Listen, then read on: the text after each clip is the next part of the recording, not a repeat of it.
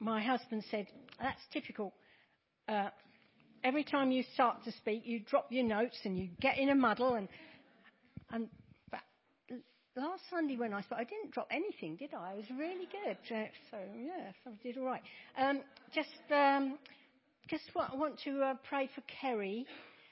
If you know Kerry, who comes sometimes, she's had an operation and she's really struggling to get over it. And I had a text. We had a few exchanges of text this morning, and she's got a throat infection now. She keeps getting things, and she said, bottom line was pray for me. So I said, well, we'll pray for you today. So if we can just do that first. If you don't know Kerry, she's recovering. She's been recovering. She's not drunk for a long time now. Is it several years now? But she's doing really well. But she had to have a lot of cysts out in her ovaries and everything, and she's not doing very well. And she can't work either because she does cleaning, and so she can't lift anything. So she really needs a lot of support. So Heavenly Father, we just bring Kerry to you now, and I pray for that peace that passes understanding. I pray, Lord, that you'll give her speedy recovery so that she can get back to work, so that she can have a boy with her. And I pray, Lord, that she will know your presence right now as we pray. As she said, she's feeling a bit low and probably a bit disheartened that it's taking this long. I pray, Lord, that you will totally fill that place with your presence, the power of your Holy Spirit, bring complete healing to her, Lord, and lift her up. Lift her spirits, Lord. May she turn her head up towards you. May she think of things to be grateful for and to express her love to you. In Jesus' name. Amen. Right. Many of the things that have been said today have been very helpful for what I want to bring. So I always find that very encouraging because I think God's on the case. But the main thing that I want to be saying will be near the end. So stay alert, all right?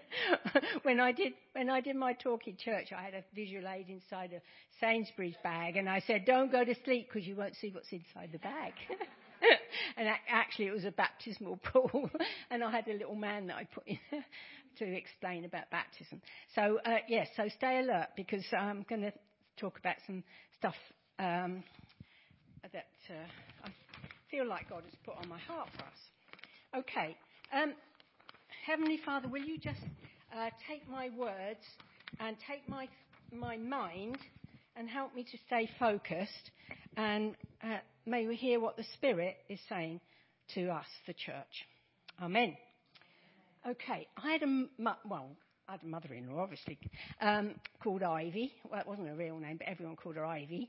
Some of you remember Ivy. She was a large presence, Anne, wasn't she? A large lady.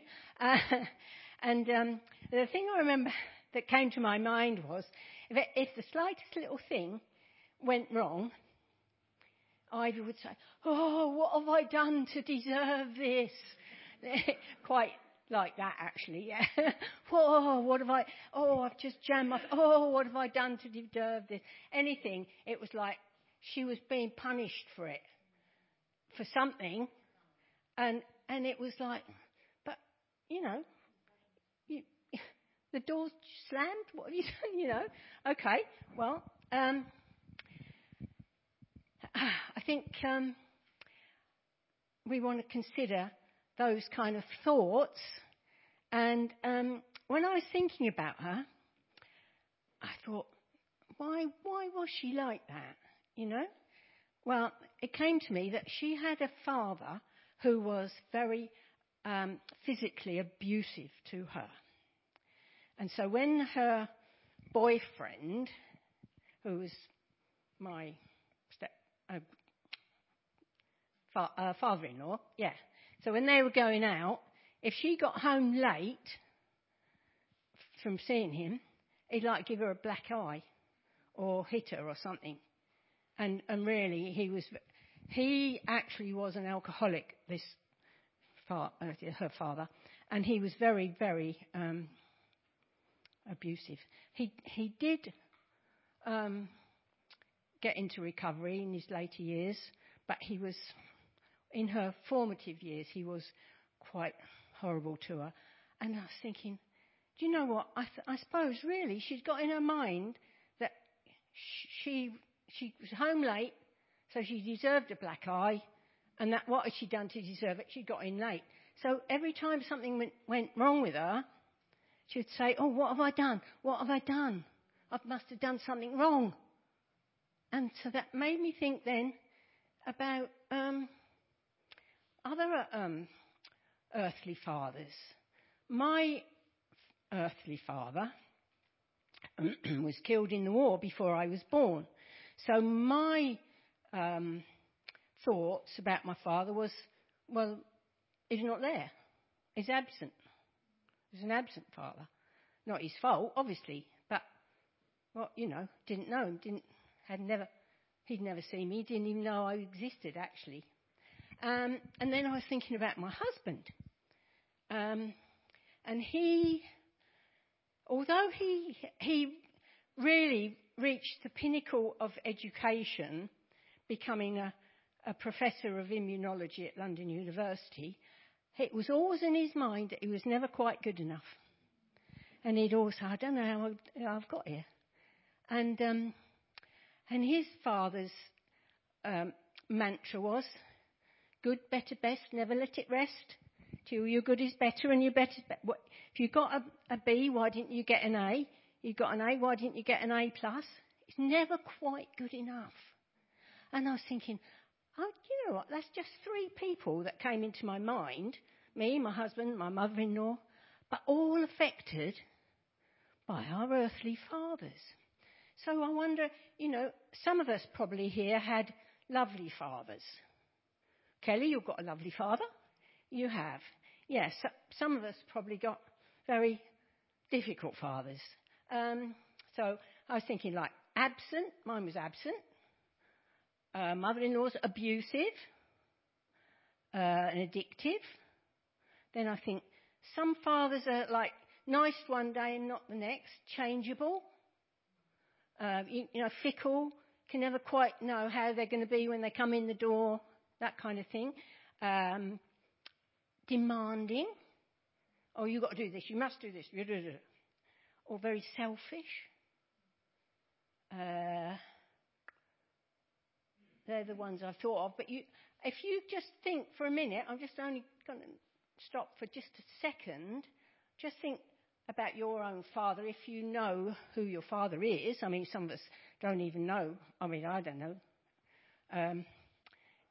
But are you influenced today by the way that your father behaved towards you?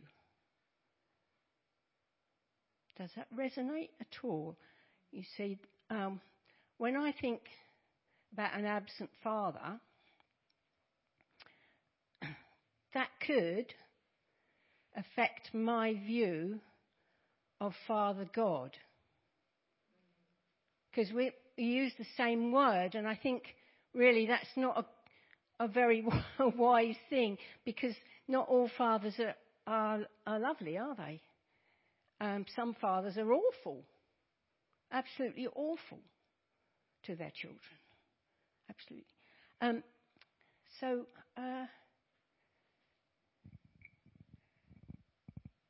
What would be my view of God would be probably, don't leave me, don't abandon me, don't be absent, right? So my husband, Mike, he might think, "Oh, I'll never quite make it as far as God's concerned. I'm never quite good enough." And I think that's true. He better hurry up and change, because he's going to be 80 next year, so he needs to get his life sorted out. And he knows this now, because we talked about it. And so my mother-in-law, she must have thought, if she thought anything about this on this subject, that God the Father would punish her if she did something wrong.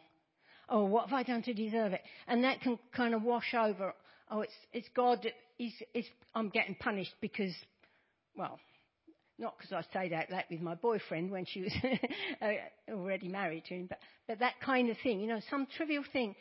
And well, what have I done to deserve? And does God do that to us? We're not going to have as long as I thought we would have. So just think for a minute. If Jesus came to this earth to show us God the Father, what characteristics did Jesus show us in his life on earth? What kind of characteristics did he display? Can you shout some out? Or sorry? He showed love, kindness. He did. So compassion, yeah. Generosity, obedience, mercy, yeah. Have you read my notes? You sure? What have I got here? Yes. Women, vulnerable, the outcast, the lepers, the tax collectors, the least, the last and lost. He showed them great love, didn't he? Yes. Who said that word? Somebody is reading my notes. Ta-da. Thank you. Unconditional love. Now, he never said, I'll love you if. That's conditions, isn't it? I love you if. He said, I love you because I love you. I love you from the foundation of the world. I loved you while you were still sinners. You didn't know me. I loved you. I love you with an everlasting love. I will never leave you or forsake you. All of these things that Jesus displayed, he loved. Well, he loved the prostitutes who no one would touch, the tax collectors who were worse than the lowest of the low. I mean, Matthew, that wrote the book, Matthew, Mark, Luke and John, he was a tax collector who used to take cream off some of the taxes from that were paid to the Romans for himself. And everyone despised him. And Jesus said, come follow me, be my disciple. Matthew couldn't believe his ears, because what love was that for the least, the last, and outcasts, even the man who was possessed by many devils. Jesus sought him out, he loved him, and he set him free. And then it says the demoniac was seated and in his right mind. I think there was another, fully clothed, yes, because he'd been walking, that's right, I knew there was another one. Yes, he'd been naked, tied with chains and going mad. Everyone was scared of him. But then when Jesus came to him, he was found clothed, fully clothed, in his right mind. So when Jesus come to us, we could sometimes be like completely mad and naked in as far as the righteous robes of Jesus, but he comes and he gives us the righteous robes. So we're clothed. And he gives us new ways of thinking in a right mind. Okay, so he loved us before we knew him. I've got quite a lot of references here, but I don't think I have time. One of the things that Jesus shows his love is that we are adopted into his family. We become his own children. He chooses us. He says we're chosen, a royal priesthood. So your husband is already a pastor, probably, because he's a chosen royal priesthood, part of the family of God. We're all chosen and royal priesthood, in real priests. Ooh, you said, ooh, that's stunning, isn't it, really? But he chose us. In John 1, the very beginning of John's Gospel, it says, as many as received him, as many as, like we say, Jesus, come into my life and be my Saviour. Forgive my sins and come in, and I receive you as my Saviour. As many as believe in him, he gives us the right to become children of God. And he loves us like with perfection, because it says his perfect love drives out fear. His love is not here today, gone tomorrow. You do this and I'll love you. Don't do that or I won't love you. So, there's another thing that could apply to mums, because my mum said to me once, if you're not good, I'm going to run away and leave you. And that was really like, whoa. Now, I've not got a dad. Now my mum's going to go and run away, so I better be good. Am I being good now? Am I good enough? Jesus said, well, you're my child and I love you. Whatever you do, I can't love you more. I can't love you less. That's what he's saying to you today. Whatever you like, he loves you with perfect love. Unconditional love. Okay? No conditions. This is what I had on the one of the other things. So often, when you buy something or if you get some terms and conditions apply, that's the small print, right? Terms and conditions apply. With God,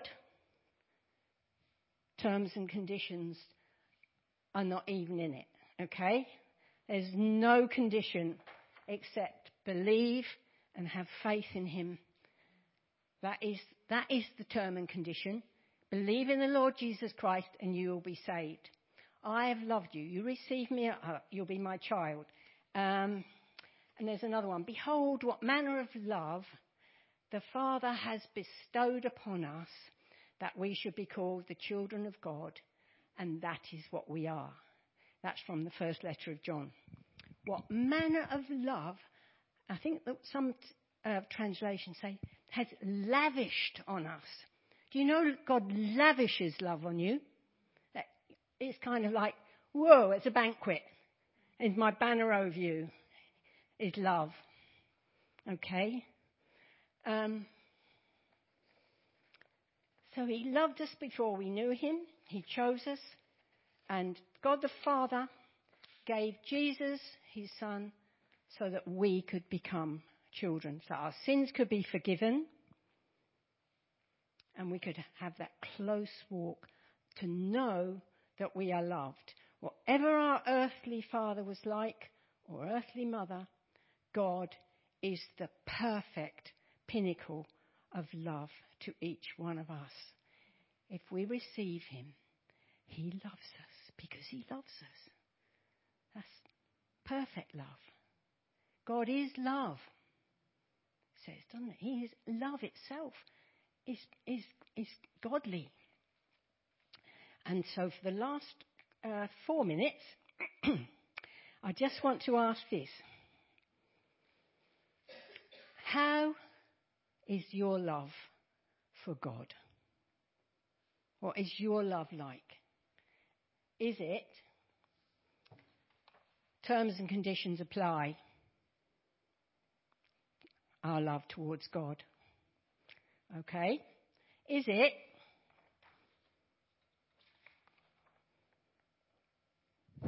with conditions? Okay? All right. When everything's going well, oh, God's great, isn't he great? And testimonies of that nature are brilliant, because the Bible says we overcome the enemy, the devil, by the blood of the Lamb, Jesus, and the word of our testimony. But what about a testimony that says, I'm going through absolute hell at the moment. My testimony is, but I know God is with me. I know that he loves me, and I know that his heart is breaking for me. That has been my testimony this year. Some of you don't know, but our step grandson committed suicide at age 20 in April, and it's broken our hearts. And is my love conditional through something like that? Will I turn away and say, "Oh, why, God? Why did you let that happen?" We'll never know why. There was no reason. No one has found out why. But God's heart breaks for us. And in the world, we will have tribulation, Jesus said. He didn't say, "Receive me and everything in your life will be roses."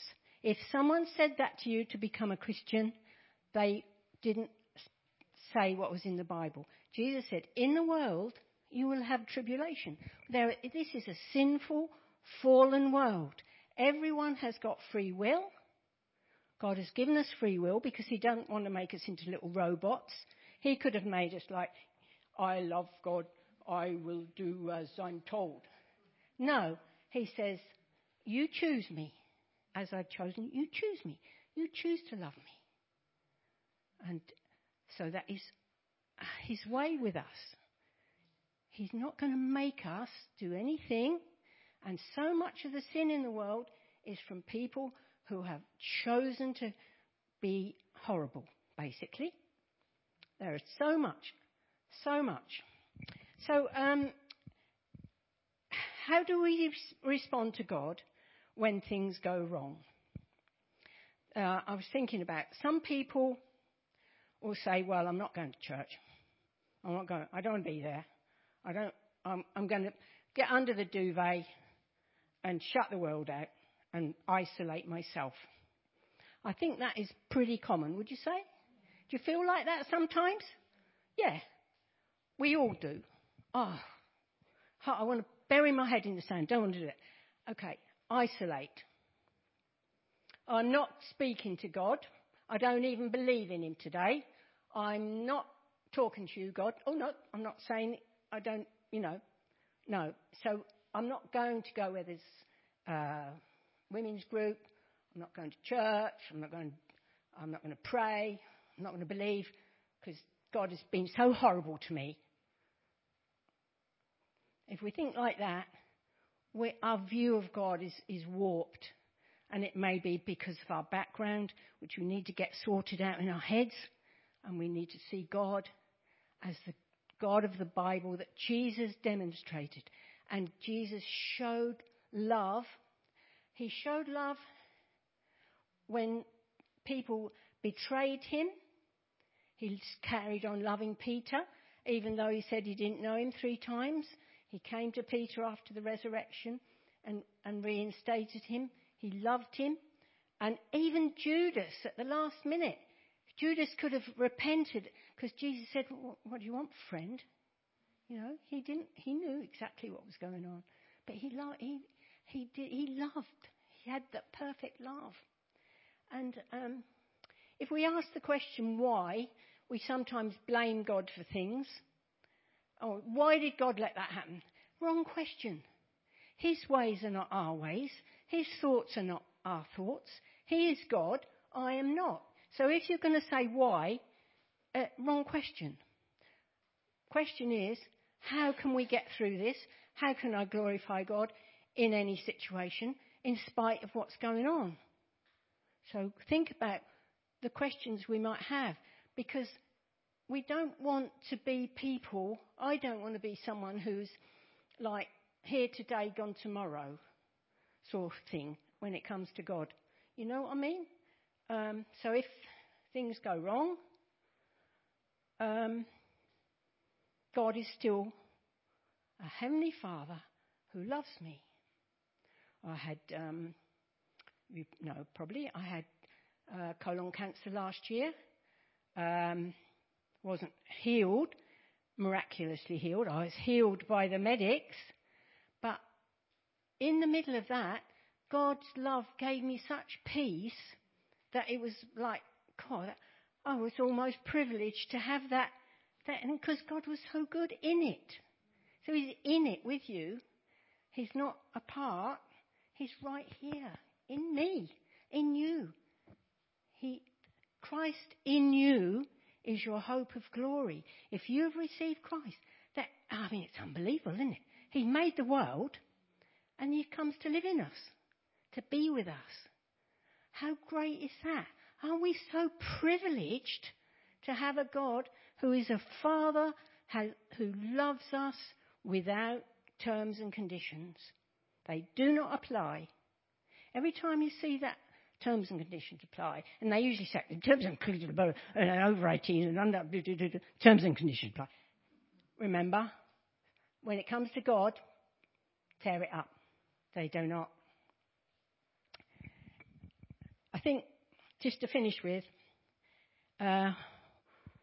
we have got a heart for heaven, which is our home. When we're born again and become believers, we have eternal life, starts then.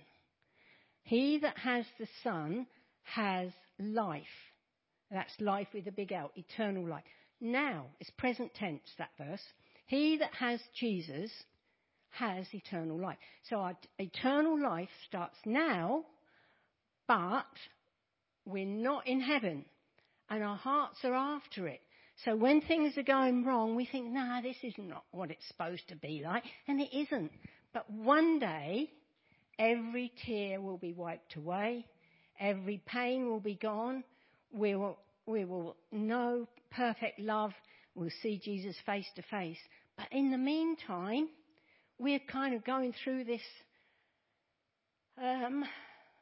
testing time, if you like, this almost like a trial sometimes, see how we're getting on. We are in this world to be ambassadors, and it's a scriptural word that we are ambassadors. And you know what? When you're an ambassador, right, if you go somewhere, you take your country and you have that country with you.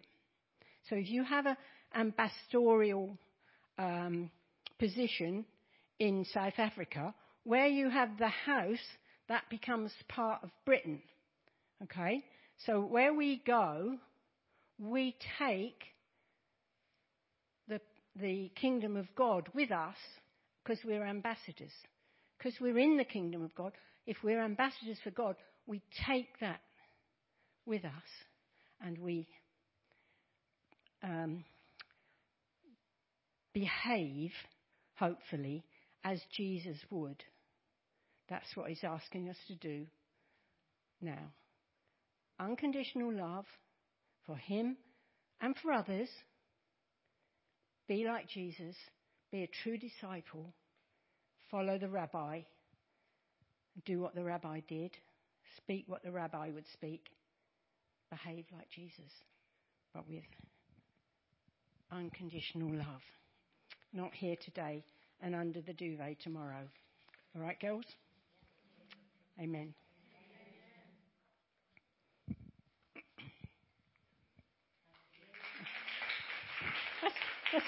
That's all you're getting.